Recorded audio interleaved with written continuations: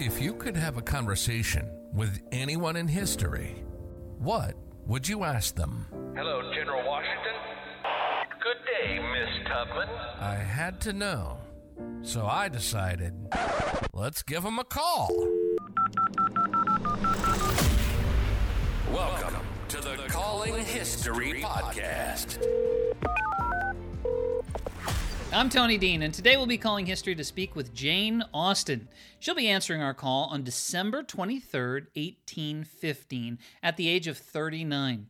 In less than 2 years, she will die of Addison's disease as her death slowly and uncomfortably declines until she is bedbound. Yet during this time, she continues to write and rewrite novels that would be published after her death. Before I share this amazing conversation with Jane Austen, I have to confess, whenever my wife is watching one of these pompous English dramas like Pride and Prejudice, I can't help but make fun of it in my worst and most despicable English accent. Yet, after this conversation with Jane Austen, I didn't feel that way anymore because I understood what was happening, and I found myself on Netflix watching Pride and Prejudice and enjoying it.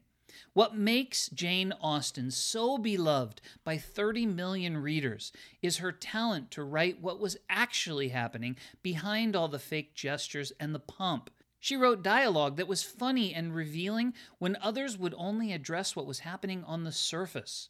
Her work shined a light on the unfairness of women living their lives in fear, searching for someone to care for them before they were shuffled aside when the man in their life would either die or go broke. At this time in history, women couldn't own property, and even her profession of writing and selling books was inappropriate for a lady. This is why no one could know that she was the author of books like Pride and Prejudice, Sense and Sensibility, Mansfield Park, and Emma. During this conversation, you're going to get to experience how Jane is witty and thoughtful and funny and intelligent and profound all at the same time. Ladies and gentlemen, fellow history lovers, and keepers of the keys everywhere, I give you the one-of-a-kind Jane Austen. Hello, is that you, Miss Austen? It is indeed, yes. With whom am I speaking? Do remind me. My name is Tony Dean, and I'm talking to you from the future in the 21st century. The device that you're holding is called a smartphone, and it allows us to speak as if we were sitting in your drawing room having tea. And it also allows me to share a recording of our conversation with people around the world.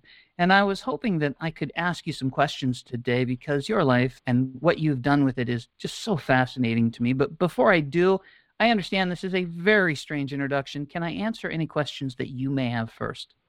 Well, I'm most intrigued by this phenomenon. I hope that some of my all-important nothings may be of interest. I'd never have thought of my words being shared all around the world. Although my brothers have traveled extensively, I certainly have not. And I must confess that before you get too excited, I do think I am the most unlearned and uninformed female who ever dared to be an authoress.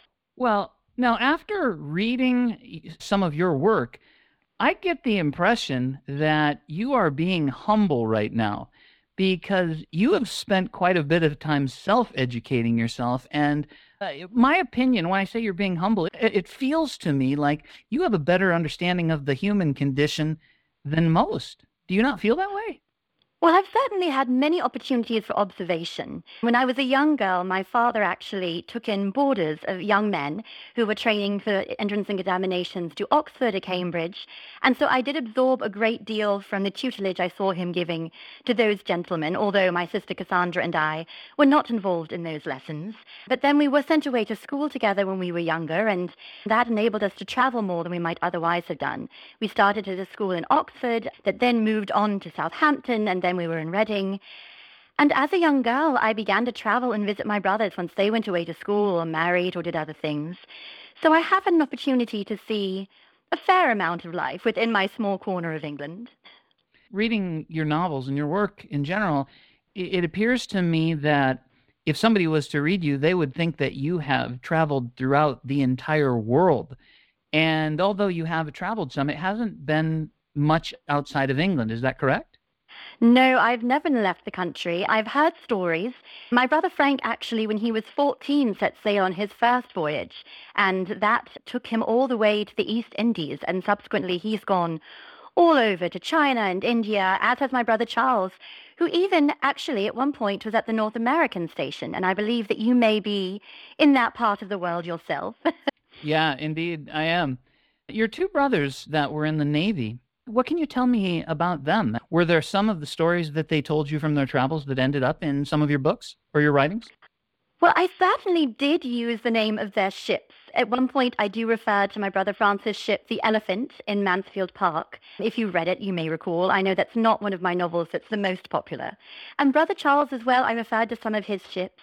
He also was very kind. He received prize money once from boarding the privateer ship Scipio, and he used it to buy these beautiful gold chains and amber crosses for my sister Cassandra and me. And if you have read Mansfield Park, you may recognize that Fanny Price's seafaring brother William does the same for her in that novel. So certainly things that my brothers have done have made their way into my books, although I do always insist that I never take characters from real life and transplant them entirely into any of my books. Certainly my life experience does make its way in, as one would expect. Yeah, well, there's no question that they say that a writer writes what they know, so there's going to be no way for some of the people that you've met to at least some of their characteristics be in some of the people of your books. And that leads me to the question, I have to imagine people have asked you this before. Of the characters that you've written, is there one that you feel is closest to you? Well, now that's an interesting question. It has been pointed out to me by a few family members that I tend to name the most perfect characters in my novels Jane, thinking of Jane Bennet and Jane Fairfax, but that is certainly not my intention. I do fear, I must admit, that honestly, pictures of perfection make me sick and wicked. And I certainly could not deal with any very perfect person in my life for very long, although my sister Cassandra is quite close to perfection, but in a very special way that's not at all cloying. I suppose I don't really think any of my characters are as much like me. People often want me to say that Elizabeth Bennet is a version of myself. But I think, truthfully, she is as delightful a character as ever appeared in print, and I would never say that about myself. In many ways, I think she is much closer to my cousin Eliza, my brother Henry's wife, who has a wonderful sparkling wit and is very bright and sprightly. I shall have to think about that. But no, in truth, I do not believe I've really put myself specifically into any of my books. Is there one of the characters that you wish that you were? Now that is an excellent question, and I would not object to being Elizabeth Bennet, I will admit. I also very much admire the sense of Eleanor Dashwood, and although I can write about it and see it, I'm afraid I cannot always portray it in my own life. I'm afraid always a little bit of the sensibility of Marianne Dashwood creeps in, although I would also not want to go to the extremes to which she goes. Certainly, as a younger woman, I did share a certain penchant and interest in romantic Gothic fiction with Catherine Morland, and I was about her age when I began writing that novel, Northanger Abbey, which at the time I called Susan. Although most provokingly, as Northanger Abbey has not yet been published, I sold the copyright foolishly many years ago to Mr. Benjamin Crosby, who has not yet published the novel, and I can't afford to buy it back from him. But since I did sell him that copyright, someone else has published a novel called Susan, so I have had to change the title that I would use if I were ever to publish that book. I was wondering why you changed the name. That's a big change from Susan to, I always say this, I say Northanger, but is it Northanger? It depends on who's saying it. In our sort of dialect in our part of the world, it often comes out as Northanger, actually. So different people pronounce it different ways. But it really was Cassandra who recommended to me that I ought to change it from the name of the heroine to the name of the house. Also, as that has much more of an echo of the Gothic novels with which I'm playing. There were many novels with titles involving the word Abbey that came out between the time I began writing the book and the present moment. You had mentioned Benjamin Crosby, and I'm going to refer to him as the scoundrel Benjamin Crosby. Why in the world did this guy pay you for your book and then not put it out? Well, I would love to know the answer to that myself. I actually wrote him a few years ago a very angry letter, hoping that I might persuade him to restore the manuscript to me, and I actually took on an alias. I wrote to him as Mrs. Ashford Dennis, and I claimed that I was accepting responsibility for having written this book, and I wanted to know why he had not yet published it. And one of the benefits of the alias is that I was able to sign myself, yours, etc., M.A.D. I signed it Mad because I was very angry, Mrs. Ashton Dennis. I do not actually know for sure. I do know that right after he bought the copyright from me, unfortunately, he himself had some financial difficulties, and it's possible that he was unable to afford to do so. But I do wish that if that were the case, he would sell it back to me. But unfortunately, I don't currently have the £10 that it would take to repurchase the copyright. Although that seems ludicrous now, in that Pride and Prejudice was actually sold to Mr. Thomas Egerton, who is much more reliable, for £110, for which I'm most grateful. When you say that Benjamin Crosby bought that for £10, give me some idea of what £10 is in your time. What else can you buy for £10? Oh, a great deal. If one is working as a governess in general, one's annual income might be about £25. And mind you, that is, if you're a governess, your housing is taken care of and you're fed. But that's all that you're paid for the year for your own savings, to provide your clothing, charitable work, anything else that you might want to do. Certainly £10 would be a large amount for a labourer's salary, and it's a substantial amount of money.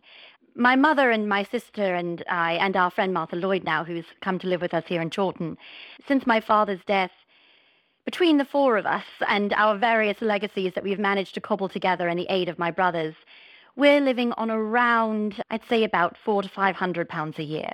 So 10 is not a huge sum, but to me, when that's all I have every year for my entire family, it's substantial. I can definitely see that. That makes sense. So when you've made contact with Benjamin Crosby, suggested via the writings of Mrs. Ashford Dennis, why would he, I'm a little confused, why would he respond to Mrs. Ashford Dennis and not from you? Why wouldn't you write the letter from you? Does he not know who you are? He did not indeed know who had written the novel. It actually, my father at the time, it was just before my brother Henry began helping me out as my agent. And between the two of them, they were working as my literary agent so that I would not have to deal with the business side of things, which really is not quite nice for a young clergyman's daughter to be doing. So all that he knew was that the novel was by a lady. And I have continued to publish my novels simply by a lady since then, although now that I have a few out in the world, for example, Pride and Prejudice was published by a lady, the author of Sense and Sensibility, and so on. Although, in truth, Brother Henry has become a little bit of uncontrollable. And when people express their admiration for Pride and Prejudice in particular, he does not seem able to resist telling them that his sister wrote it. So I don't know for how long I will be able to keep my anonymity, but I am trying. So your brother's getting the word out. Now, does that make you feel in your time, does that make you feel uncomfortable? If people knew that it was you, does that create a problem for you? It does a little bit. I mean, it's not really uncommon for ladies to be writing and publishing, particularly those who have good reasons for needing a little extra income. I mean, obviously we have Frances Burney and Maria Edgeworth, who I admire enormously, Anne Radcliffe, and the Porter sisters are also selling these extraordinary historical novels. But there is still a little bit of a tarnish on one's reputation when one becomes a lady authoress. And I've never entirely wanted to be included in those circles. I was recently invited to a literary dinner where Madame de Stael was to be a guest. And everyone was quite shocked that I did not wish to meet her, but her reputation in particular, though she may be brilliant, her personal reputation is such that I did not think the daughter of a country clergyman, particularly the single daughter of a country clergyman, really ought to be mixing in such circles. So I'm just as happy for my novels and myself to be kept separate. So if you are completely happy being anonymous and nobody knowing that you wrote these books, what is the purpose of writing them? Because it seems to me that when people write a book, they would write it because they want people to read it. But you must have some other intention if you could care less if people know it's you. So what is the purpose of writing the books at all? Well, I do indeed want people to read them, but at the risk of sounding wholly mercenary and incredibly unattractive, I must admit that one of the grand schemes is the making of money. After my father passed away, my mother, my sister, and I were left essentially at our own devices. As soon as Papa died, we no longer received any income from the work that he'd been doing as a clergyman until he passed away. Because my brother Edward was his curate, we had still been receiving tithes and other things that allowed us to do things like have a roof over our head and purchase food and clothing and enable us to keep up appearances, at least to look respectable, if not elegant. But once Papa died, we were at a loss. My mother had a little money from her family. My sister Cassandra had a small legacy that was left to her by a young man to whom she was engaged many years ago, who tragically passed away of yellow fever, far away in the West Indies. I had absolutely nothing, and had my brothers not kindly stepped in, my brother Edward promised us £100 a year, and my brothers Henry and Frank and James each pledged £50 to help us. But had that not happened, we would have been left destitute. It's a situation not dissimilar to what I describe with the Dashwoods in Sense and Sensibility. And so it was very important to me that I find a way to contribute to our family finances. And I had enjoyed writing very much as a young girl and always sort of had dreams of being able to make my mark in the world as an authoress. So once it became incumbent upon me to help my family, it really lit a fire under me that I wanted to try to start to get published seriously. That makes sense. It appears that you are very close to your family and that all of the family had no intention of leaving anybody destitute, and they did whatever they could to make sure that they could fill the family pot to make sure that everybody was getting by the best they could. I mean, is that how you would describe your family? Very much so. We're very close. The Austens, we always say that we're a very special group, and we're very fond of each other. I fear I may be the only one who let the side down a little bit. You may be aware that in 1802, I did actually receive a proposal of marriage from Mr. Harris Bigwither, and at first I accepted him because he was going to be the master of Manydown Park. He was a close family friend. His sisters Catherine and Alethea are dear friends of my sister Cassandra and I. And in many ways, it seemed a perfect situation. If I had married a young man who was so respectable and worthy, I could have created security for my mother and my sister for the rest of their lives. And so I did say yes initially. Then overnight, I talked it over with Cassandra. I thought a great deal. And I realized that I could not give away my hand without the requisite affection for my intended lord and master. And the following morning, I had the very unenviable task of rescinding my acceptance of Harris's kind proposal.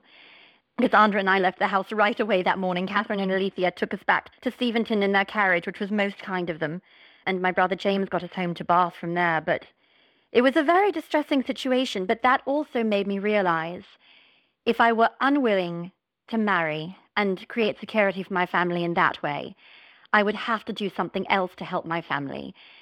And I realized that one of the things that made me concerned about marriage was that once I married, took on the responsibilities of running a large household and probably having many children. The woman who Harris has subsequently married has had, I believe, 9 or 10 children. But were that the case, I would not have been able to continue writing. So I made a choice, and after that, I really began in earnest pursuing publication. Was that a consideration, that children would affect your ability to write more? Well, I must admit, I've always been a bit frightened of childbearing. Having grown up, and you hear all of these horror stories of the women around me who were dying and becoming dreadfully ill and giving birth to between 5 and 15 children. And it's always been something that to me has seemed a little bit horrifying. And I know that it's very much part of life. And were I not so young, I would have seen my mother go through many pregnancies and births. But being the age that I was, there were not many children born after me. I was one of the youngest. So I've watched my sisters-in-law, and it always looks a bit horrific. And it's not something that's ever drawn me. I'm wont to say that my books are my children, and they provide me with sufficient interest for happiness. So I would much prefer that sort of creation, I think, though I do know, certainly, that both are very valuable. What percentage of women in your time, if you had to guess, would die in childbirth? It's quite a high one. I don't know exactly. I believe I've heard it said 1 in 5. But I know among my acquaintance, certainly my brother Edward's wife, only a few years ago, passed away during the birth of her 11th child, leaving behind her all her other children, and my poor niece Fanny, who was 15 at the time, had to step into the breach right away and grow up enormously quickly because she had to raise the rest of her siblings after the death of her mother. And it's been incredibly difficult, although that's one situation in which Cassandra and I, still being single, has been of use, in that when members of the family pass away, she and I are able to step into the breach and help out as much as we're able. And certainly we spend a great deal of time with Edward's family at Godmersham. Although I do have some hopes that he may remarry at some point, but for now I know he and his children are all very much grieving. You've spoken many times already about Cassandra. Obviously, you are as close as two people could be. When you initially were proposed to by Mr. Bigwither, is that what it is? Yes, indeed, Harris Bigwither. Harris Bigwither. Did you and Cassandra sit down and practice saying Jane Bigwither, and maybe that was too much of a mouthful, or was that part of your decision? Well, indeed, I must admit that Harris is a very good kind of young man, but he's also rather awkward. And he's very kind, and I'm sure he very means well, but he's very large, and he's not terribly polished, and he's not always very polite. And I'm sure that none of it's intentional, I'm quite sure, but he does have a habit of speaking his mind in a way that makes everyone else in the room rather uncomfortable. And I feel that to be his wife, I would either have to start ignoring that, or I would have to constantly be apologizing for him. And neither one seems like a very easy way for me to pass a life. There would have been many douceurs in marrying Harris, but there also would have been a number of trials in coping with his character. There was one occasion, I recall, I was not there, but his sister Alethea told me about it, where he'd made a punch for a dinner of gentlemen he was hosting. And it was not very carefully done. He'd put in a number of different wines that did not blend terribly well. And when one of the gentlemen complained to Harris about it, his response was that the wines were very much like the gentlemen in the room. They were all fine on their own, but when put together in a large group, they were rather untasteful. So I think he's rather wont to be a bit too blunt. And I am myself, but I try to keep my blunt comments confined to Cassandra in our own room. I try not to say them in public. That is fantastic. Oh my gosh, what a great story. When the time came for you to tell Mr. Bigwither that the engagement was off, was your family supporting that? I'm guessing Cassandra would have supported anything you would have done, but did your family support that? Was there a huge reaction from him? Well, the difficulty was that no one in my family really knew. Cassandra and I were staying with the Bigwithers for the Christmas holiday that season. I believe it was December 2nd when he proposed. And we were there alone, so the rest of our family was back at home. My mother and father were in Bath, and my brother James and his family were at home in Steventon, and so no one actually knew he'd proposed and that I'd accepted except for Cassandra, until we were taken back the next morning. And when we arrived on James's doorstep, because he was the closest family member, so that's where we went right away, I will admit that he and his wife Mary, who was the sister of my dear friend Martha Lloyd, but they were not at all pleased. Mary in particular was quite furious. She thought that it would have been an excellent match for me. I think she's always been a bit concerned at having a spinster sister-in-law. Cassandra has the benefit of having been engaged in the past. I have no such such qualification. So Mary and James were quite upset with me. My mother and father were more understanding. My father has always very kindly been most supportive of my literary aspirations, even though when I was a little girl, he did not allow me or Cassandra to study Greek or Latin or any of the things that he was teaching the young men. Once he realized how much I enjoyed writing as a young miss in her teens, he did for my 19th birthday actually give me a writing desk of my own, which I still use to this day. And I've always been very grateful for that vote of confidence from my father. So he's always been very kind and supportive of any decisions that I've made, and supportive of wanting to pursue perhaps a literary career rather than a marriage. What an extraordinary man your father must be in your time, to put the obvious traditions of, hey, you're 14 now, you need to go get married, and say, wait, let me listen to what you want, and then support what you want. Did your mom feel the same way? Did she feel that way, or did she just want you to get married? My mother was perhaps more concerned. I think she did try very hard to marry me and Cassandra off. When we first made our debut in the 1790s, we both traveled all over the country in hopes that somewhere we would meet someone. We stayed with our cousins, the Lee Parrots, in baths, and went to assemblies, and we went to balls in Basingstoke, and we stayed with friends in London. But I fear that one of my attachments of note ended unhappily, in that the young man was a rising barrister in London. His name was Tom Lefroy. He was Irish, and he was a nephew of my dear friend Madame Lefroy, who lived near to us in Steventon. She was in the rectory at Ash, not far away. And Tom came to visit one summer, I believe it was in 1796, and we quickly gave calls for our names to be much coupled in gossip. Imagine, if you can, everything the most shocking in sitting down and dancing dances together in sequence, not talking to other people. Everyone was horrified. But unfortunately, though he and I were quite sanguine about our relationship, The older generation was less so, and they did not think that the daughter of a country clergyman was a suitable match for a rising London barrister. And shortly after a ball at Ashe, at which I had informed Cassandra I was expecting an offer from my friend in the course of the evening, he was actually sent away. And in less than a year, he'd married another much more suitable young woman in Ireland. Although I have been told that they named their first daughter Jane, and I certainly would not claim to be the inspiration for that, but it has always intrigued me. Did you love Tom? I think so, but it was a girlish sort of love. I was very fond of him. He was very charming, and I enjoyed his company enormously. But I was also very young. I had only just come out, and I had not much experience of the world yet. So though it did seem very enticing at the time, perhaps in the end it was all for the best. At the time, when you say you were very young, when you met Tom Lefroy, that you would have been about 19. Does that sound about right? Yes, exactly. And at 19, when you say you were very young, the average 19-year-old, and this is a total guess, has already been married for 5 years and has 3 kids. Am I far off on that? It depends, honestly, on your social station, really. It does seem that sort of in the upper classes, people do tend to marry quite young. In the middling sort where I find myself these days, it varies, and often most ladies I'm finding of my acquaintance are marrying between 21 and 24. So that's sort of the years when their parents consider they have come to age of discretion and are able to make these decisions for themselves. Although, that said, my niece Anna has just defied her parents and with great fanfare and drama married a young man at the age of 17.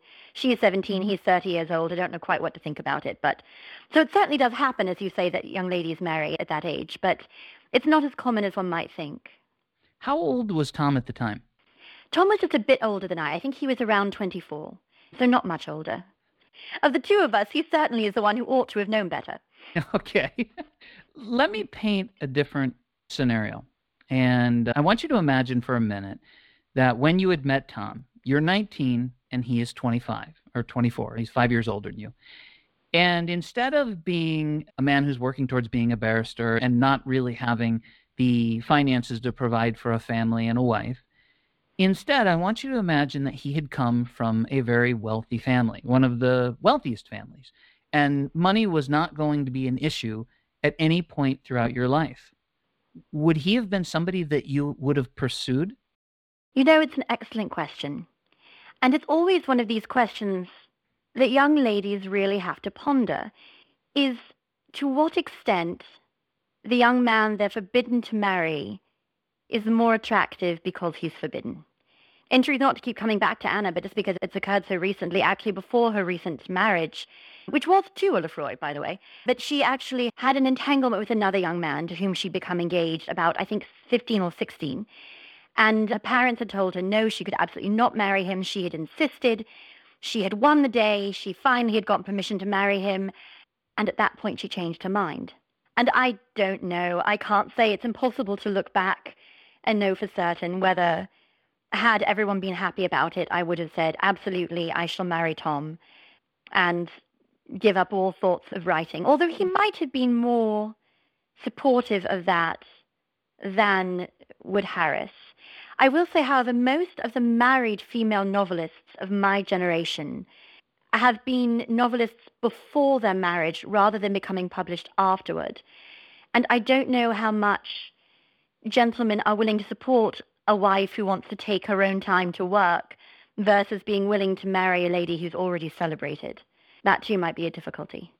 Well, and the reason that I ask that, because from my understanding of the information we have in our time, that you were very fond of Tom, and he had similar feelings for you, and it just didn't work out, and the stumbling block was that there was no way that the two of you could support a family together because neither of you had any real income. And it seems that that element of life finds its way into a lot of your novels, whether or not this person is suitable to marry based on what he can provide, even though I think most people would want to marry for love first, which you may have had for Tom, but sometimes it doesn't matter, because if there's no way to support the family, love doesn't pay the bills. What are your thoughts on that? And it is one of the great questions, I think. Really, this idea that we now have of marriage being based on romantic love is quite a recent one and really does come from the fact, honestly, that so many more ladies are writing novels these days. And I don't know whether it is a recipe for happiness to marry without money. I mean, it's a similar question people always ask me about Marianne Dashwood, Mr. Willoughby, and Colonel Brandon. And the question is, Willoughby did, conceivably, want to propose to Marianne before he found out that he was disinherited because his entanglement with Eliza had been discovered. But yes, I do believe, and I wrote it this way, that Willoughby and Marianne were very much in love. But I don't necessarily believe that had they married with no money, they would have had a very happy life. I certainly myself am aware, partly from my own experience and partly from what I've seen, of the privations of trying to scrimp and save and make ends meet, and it's difficult. And those who have said to me that they think that her marrying Colonel Brandon is not the happiest ending, I have to disagree, because she's marrying a man who can look after her, provide her with a safe and comfortable life, and who does love her, even if it's not the wild passion of youth. And I think one of the things I explore in my novels is this balance between being wildly in love or, as Charlotte Collins says, needing a comfortable home. And I know that Charlotte is also one of my more divisive characters and that people wonder how she could possibly marry Mr. Collins. But I certainly don't blame her for it, though it's not a choice that I would make, clearly, nor one that Elizabeth Bennet would make. It's one that's very rational. Do you feel like throughout your life that you were forced to scrimp and save? Have you spent a decent amount of your life in what you would call poverty? Have you found yourself in wealth? What does your life look like? I would certainly never say that I was poor. I've had to be very careful with money, partly because the position in which the family of a country clergyman finds oneself is having to look as though one is a member of the gentry, but not having the resources to adequately dress oneself to be able to afford a carriage and horses. So it's more of the world in which we wanted to be seen to live was a stretch for our actual income. And within my brothers, it's been interesting to see sort of the variety of life experience that can come. My brother Edward, as you may know, was adopted as a very young man by our cousins, Mr. Thomas Knight and his wife of Godmersham Park in Kent. And they were childless, and having taken a fancy to Edward, he actually accompanied them on their wedding tour. They proposed that they should adopt Edward and bring him up so that he could be the heir to their estates in Kent and in Hampshire. So my brother Edward has actually inherited 3 estates. He has Godmersham Park, he has Chawton House, among others. And he is a very wealthy gentleman who's probably more equivalent to what people imagine for Mr. Bingley or Mr. Darcy.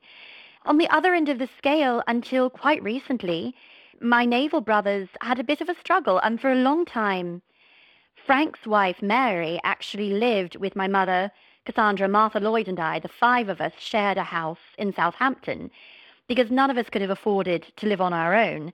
But if we put the income of these 5 ladies together, we could make shift to look fairly genteel. And then also my brother Charles, his wife Fanny, actually travelled with him at sea, and even once they had a daughter, because they could not afford to have a home on shore unless they added 2 more ladies to our house of already 5 ladies.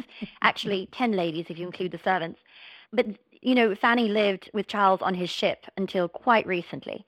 And Brother Henry is always in and out of being in a secure position. He was for a while in the militia, then he became a banker, did quite well as a banker until the end of the war and the end of the robust wartime economy, and he's had more difficulties since, so Henry is now contemplating going back and becoming a clergyman. So none of us have ever actually been in danger of not having the necessities of life, but nothing has ever been simple for us, I will put it that way. It's never just been easy. Exactly.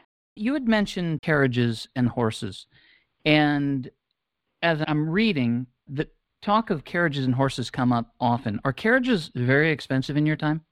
Oh, they are. And depending what kind you drive, how many horses you have, how many servants you have attending your carriage, all of this says a great deal on first glance about your station in life and what the size of your fortune may well be. So yes, having a carriage is certainly a large mark of prosperity, shall we say. Certainly for me, I've recently been going up to London much more frequently to look after the publication of my books. And I'm always traveling by what we call the Flyer, which is the stagecoach that goes from Southampton, stops by my house in Chawton and goes on up to London. But it's a great treat for me when one of my brothers, who is a little bit more prosperous, is traveling in that direction and is able to give me a ride in his own carriage because it's much more comfortable. You're not either being stuffed into the stagecoach with 6 other people, or even worse, being sat on the top of the stagecoach where you're at the mercy of all of the elements as you ride along. That's the worst place when you're actually on top of it and you're subject to the weather. Oh, it is. It's not at all pleasant, especially when you're all cramped in there already and then it begins to rain on you. It is not an experience that you want to have. Let's talk about where you are right now. You just mentioned that you are very close to publishing Emma. Is that right? Yes, indeed. Yes, Emma has just come out into the world on the 23rd of December here in the year 1815, and with something that I am told will help her sales, but I'm still a bit ambivalent about, which is a dedication to His Royal Highness the Prince Regent. How did that come about? Is the Prince Regent somebody that you respect and care about? Well, my family has a long history with His Royal Highness, in that he did have a hunting lodge not far from where I grew up in Steventon, but unfortunately, that being the case, his various sundry mistresses and other entanglements were much the subject of country gossip. And I have never been a particular admirer of his, particularly then when a few years later my brother Frank was actually part of the naval squadron that was sent to bring his new bride to England for the wedding. And everyone on board ship was completely charmed by Princess Caroline. We're all greatly in admiration of her, and really, the Prince Regent has treated her abominably, and I am joined by, I think, most of the women of England in being firmly on her side against him. However, that said, I had been up in London recently attending to my brother Henry, who has been quite ill. Sadly, his wife Eliza passed away a few years ago, and so I frequently come up both to look at my books and also to sort of keep house for Henry and look after him. And Henry's doctor happens to also be the doctor for His Royal Highness the Prince Regent. And Henry, as I mentioned earlier, is very proud of my having written these successful novels. So when the doctor mentioned to him that His Royal Highness was a great admirer of Pride and Prejudice, Henry instantly said, "My sister wrote it." And thereby hangs a tale.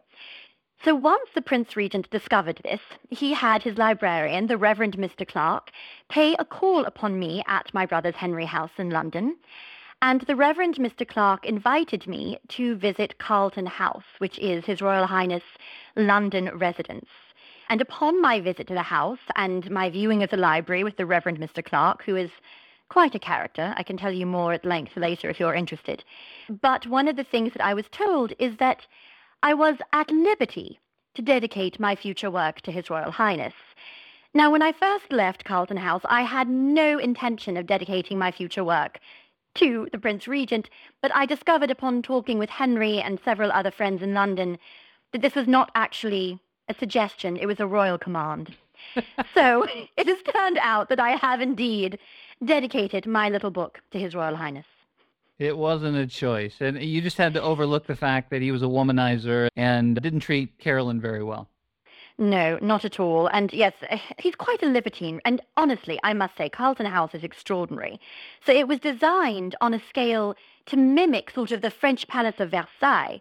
But inside, unfortunately for His Royal Highness, he broke with his initial architect, who was designing it very elegantly, and he's put in more of his own taste. And when I arrived, they had just changed the pink satin drawing room to be a blue satin drawing room. And the whole thing is really quite overwhelming and not at all to the taste, I think, of a normal Englishwoman. Speaking of Versailles, I'm going to go a different direction here right now. Since you had said that you've never left England, then you've never been to Versailles, correct? I have not, no. My cousin Eliza has, actually. And she has written to me some fascinating descriptions of Queen Marie Antoinette's clothing. And this is the reason that I ask, because when you do write, I've been to Versailles, and I know how extraordinary it is. And as I listen to you describe the beauty of it and what you write, it appears that you have been to a lot of places that you haven't been to. And I was going to ask you about Eliza, because some of that comes from her, doesn't it? Oh, it does indeed. Cousin Eliza is absolutely extraordinary. She was actually born in India. Her father, at the time, Tyso Hancock, was working as an army surgeon there, and so she was born there. And luckily for her, the Governor General took a great fancy to her and to her mother, Warren Hastings, and he made her his goddaughter and has actually provided for her quite well and paid for her to have an excellent education. So she was a young girl in India, came back as a teenager with her mother to England, and then in 1777 they settled on the continent. And Eliza was caught up in this extraordinary world that was French society before the Revolution. She really has had quite an unfortunate adventure, however, in that she fell very much in love with and married a young man named Jean-François de Feuillide, who was a captain of dragoons in actually the regiment of Queen Marie Antoinette. And they lived very happily at his estates for a while. He was given great favors by the Queen and the King. But then, of course, as several years ago, revolution exploded across the Channel and grew increasingly violent and untenable. So Eliza fled back to England. Her husband came to England for some time, but was uneasy about leaving his property unattended, and I'm afraid ill-advisedly went back to France, where he was arrested by the Committee of Public Safety and was actually sent to the guillotine. So through Cousin Eliza and her stories, I have certainly learned a great deal about the realities of the world across the sea that I would not otherwise be aware of, I'm quite sure. She's so well-traveled, sounds so interesting. I have to imagine that when you are sitting next to her having a cup of tea, that you're just all ears listening to her. Oh, she's quite remarkable. And she actually, in her younger days, was responsible for what we used to call the Steventon theatricals. When I was a little girl and my father was the rector at Steventon, and Eliza would come to stay with us in the summers, she recruited me and my brothers, and sometimes Cassandra when she was willing, to aid her in the performance of amateur theatricals. So we turned one of the rectory outbuildings into a theatre, and we put on productions of Sheridan's The Rivals and Susan Saltlever's The Wonder, A Woman Keeps a Secret, and all sorts of exciting plays. And Eliza always played the role of leading lady, with great joie de vivre and with perilous charm. And I do think it was then actually, well, two of my brothers at the time fell in love with her. Both my brother James, who was writing prologues, especially for Eliza to open all of her performances, but also my brother Henry, who did later become her second husband. I'm quite sure that it was during their performances on stage opposite each other that their romance first began. If the opportunity had presented itself, and Eliza, and she was married to Henry, correct? Exactly, yes. Okay. If Eliza and Henry had said, hey, we're going to travel to France, or we're going to travel over the sea, would you have hesitated to go if the opportunity had presented itself? Oh, I would have loved to. It's one of the things, I know that my naval brothers had such a difficult time on the open seas, but I often told them that their professions had its due sirs to make up for those privations and that they were able to see the world. The difficulty was that I hate to keep talking about something as vulgar as money, but traveling even from Chawton to London is a great expense for our family. And so for me to think of traveling beyond the bounds of the country really was out of the question. Although Henry and Eliza actually did go back to France shortly after they were first married, hoping in the wake of the revolution, once Bonaparte had taken over control of the country, that they might be able to reclaim some of her first husband's estates. And unfortunately for them, they were still in Paris when I think it was in 1802, Napoleon revoked the tenuous peace between France and England, and all English tourists were unable to leave the country. And they would have been in a terrible fix were it not that Eliza always had a plan. She put Henry, whose French was never quite what it ought to have been, in the back of the carriage in the guise of an invalid, claiming that he was feverish and could not speak, and that she was his wife, and so she, with her perfect French, was able to pass them off as a Parisian couple, get out of the city gates, and they were able to return safely home to England. But he's very lucky that she spoke French so beautifully, because he did not pay enough attention to his languages in school. I have a regret that I never got to meet Eliza. She sounds wonderful. Absolutely. I mean, as I mentioned, I have been known to say that there are many elements of Eliza in Elizabeth Bennet. Also, I must admit, though she was not as keen on this, there is a bit of her in Mary Crawford and Mansfield Park. And certainly she and her brother Henry in that book, starting the theatricals at Mansfield Park. I did draw a great deal on our Steventon theatricals when I was a young girl. That's great. So, all right, so let me ask you about your books.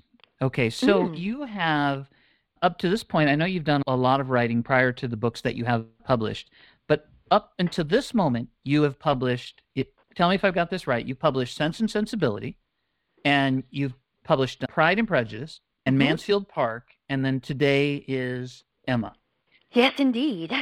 Tell me, all of which, except for when Henry's telling everybody that it's you, nobody knows it's you, which is just blowing my mind. Like, I can't believe that. So how many books have been sold during this time? Do you have any numbers on that? So it's varied. I remember, because it was my first, obviously I was very excited about all of the minute details. With Sense and Sensibility, I did sell out the first run, which was 750 copies. We did a second edition in 18 and 13 that did not sell out, unfortunately. Pride and Prejudice did very well. But unfortunately, with Pride and Prejudice, I did not make a wise business decision. So Sense and Sensibility, I published what we call on commission, meaning that essentially I was publishing it at my own risk. So had it not sold well, I would have taken, well, Henry, who was actually helping, would have taken the financial burden upon himself. But because it did sell quite well, I was able to make some money. With Pride and Prejudice, it worked out differently in that I actually sold the copyright to Mr. Egerton, as I mentioned, for £110. And he did end up selling out first, second, and third editions. But unfortunately, I saw no remuneration for the second or third editions because by that time, Mr. Egerton owned the copyright, and so all of the proceeds went to him. Mansfield Park worked out rather differently. The first edition did sell quite well, but he did not advertise the second edition as well as I thought he might. And that's what has prompted me for Emma to reach out to Mr. John Murray, who is a publisher perhaps more versed in selling and advertising literary works. Mr. Egerton was recommended to me by Henry, who knew him from his army days, and he does largely publish works that have to do with the military and military history. So really, Sense and Sensibility and Pride and Prejudice are rather aberrations in his catalogue. Whereas Mr. Murray is a publisher for people like Sir Walter Scott and other well-known literary figures. So I have high hopes that Mr. Murray, who is now going to do for me another edition of Mansfield Park, in addition to this recent publication of Emma, I have high hopes that these sales may go well. I do very much hope so. I'm doing these once again on commission in hopes that I will see a little bit of more of a result myself. So when you do this on commission, the way that works is that there is substantial risk for you because if they don't sell, you're on the hook for the money that was lost. Is that correct? Exactly. So I'm paying for the printing, the paper, the ink, and so if it goes well, I get reimbursed. If it does not go well, then I'm essentially out of luck. The other option for publishing these days is one that has been used, actually, Mrs. Burney used it when she published Camilla, which is that you can publish things on subscription. So you send around something saying when this book comes out, you have people sign up, say that they will definitely buy it. And so these subscribers to your novel are actually, in the end, paying for its publication. But really, you have to be quite a well-known author for that to actually work, or have very influential and well-to-do friends. So it's something that I've never tried. But it has seemed thus far that though selling the copyright is certainly the simplest thing, selling my novels on commission is actually a much wiser business decision, which I've discovered with great help from Henry. It's really quite useful to have a banker brother, I must admit. Most definitely. It's great that you have somebody that is so helpful. I mean, in your life, you have Henry, who it sounds like would do anything to help you, and Cassandra, that is the sage that gives you advice when you're not 100% sure which direction to go. Yes, and really, I must admit, when anyone asks me, Cassandra is absolutely the reason that I am able to write. Most single women in my position would not have the time or leisure to focus on their writing because the business of running a household is so all-consuming. But the way we have things sorted in our little life in Chawton, as I mentioned, there are the four of us living together, my mother, Cassandra, our friend Martha Lloyd, and me. And I get up early in the morning and I practice the pianoforte before anyone else is up so that I can have the parlor to myself. Then my job for the day is that I make breakfast. I hold the keys to the tea, the sugar, and, of course, the wine, which is one of my favorite things. So I take care of breakfast, but after breakfast, Cassandra and Martha take care of the rest of the household work for the day. So at that point in the day, I can spend the rest of my time on writing. And if I did not have this wonderful, supportive group of women who enable me to make this a profession, I certainly would not be able to do it. Thank God those people were there. I want to go back for a moment. I want to go back to the numbers of books that were sold. So 750 copies of the first edition, and the second did not sell out on Sense and Sensibility. So maybe 1,000 copies, something like that. Just a rough guess. Probably, Okay. yes. But then Pride and Prejudice, when you say the first, second, and third all sold out, which unfortunately you didn't get money for the second and third editions, do you know how many were in the first, second, and third editions roughly? I believe, and I may be fudging the numbers a little bit, I can't quite remember, but I believe the first edition was somewhere in the region of 1,000 to 1,500. So it was more than Sense and Sensibility just because that one had done quite well. So he took more of a risk with Pride and Prejudice. So probably for the 3 editions, we're talking about something between 3,000 and 4,000 novels or copies. Okay, 3,000 to 4,000 total. Then Mansfield Park, any guess how many that sold? That's probably around 1,000 again. Nothing terribly grand. And of course, Henry's going house by house, person by person, telling them that you wrote it, right? Of each of the Indeed. 1,000. Any party where someone will listen. I love Henry too. So, and then the one, Emma, what you're working on right now, well, Emma's not out yet. Are they anticipating any numbers for Emma right now?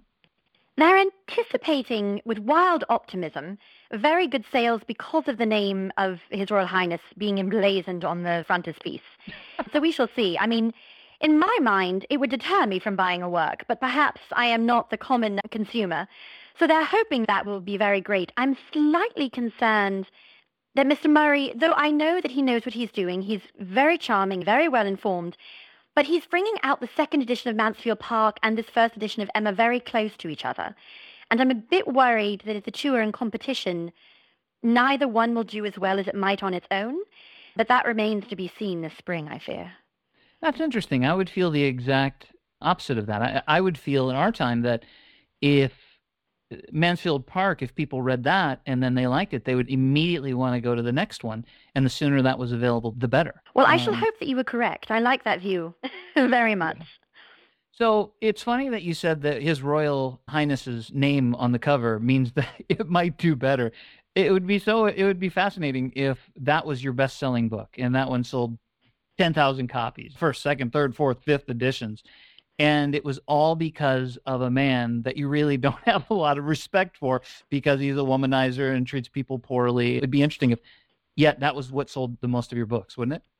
It would be rather funny, and it's an interesting contrast in that actually with Emma, I rather challenged myself. I created a heroine who I believe no one but myself will much like. And so I shall be very curious to see how the world at large reacts to Emma, because she is quite sure of herself, and she's a very handsome but not terribly sensible young woman, and really the exact opposite of Fanny Price in Mansfield Park, actually. So I'll be curious to see how the world responds to her. I want to ask you about Emma. But before I ask you about Emma, I'm going to tell you something right now, because as I'm doing the math on this, it appears to me that you've written these books and people are reading them and they love them. And Henry is telling everybody that you wrote them, and he's telling them because he's proud. He wouldn't be saying that if they were awful. And it appears to me that there's been maybe 4, 5, maybe 6,000 copies that have been sold, give or take. And with 6,000 copies, you're going to make some money, but it's not so much money that you can support your family for the rest of your life, correct? Like you need to keep writing books and keep figuring out where money comes from, correct? Exactly. It's going to be a constant. But fortunately, I do have ideas for future works. I've actually started recently at work on a novel that at the moment I'm calling The Elliots, although I'm not quite sure I'm satisfied with that title. But it is my first to actually have a naval captain as its hero. So I'm getting much advice from both Frank and from Charles.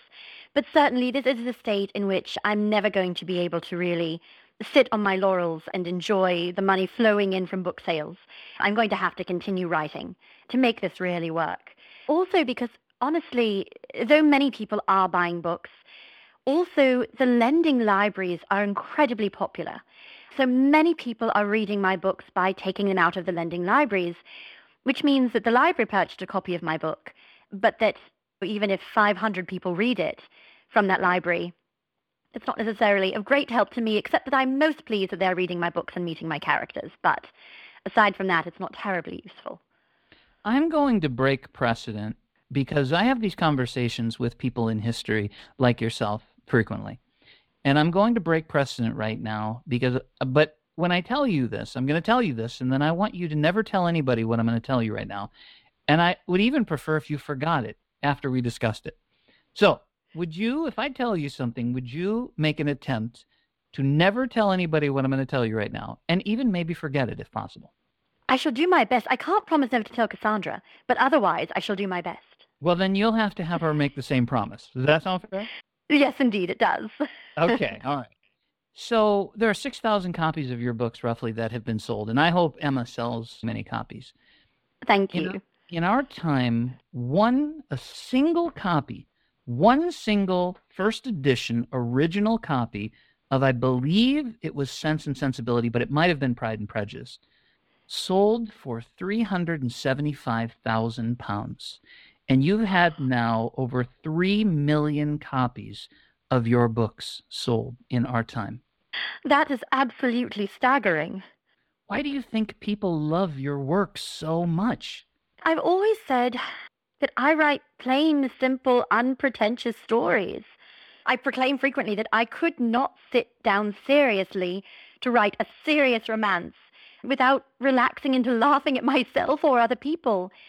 First, let me clear something up. I made a mistake when mentioning to Jane how many books had been sold. I said 3 million when the number is actually 30 million. Who knows how many would have been sold had she been able to live past the age of 41. After her death, Northanger Abbey was published. Also, the book she mentioned called The Elliots, which became Persuasion. In the next episode, you'll hear what Jane removed from Pride and Prejudice because it was offending her readers. You'll learn why women are called relics once they are widowed, and you'll learn about the day that Jane almost lost all of her partially written manuscripts forever. I'm glad you're enjoying the podcast. If you haven't yet, subscribe now, and we'll see you at the next episode of the Calling History Podcast with Jane Austen Part 2.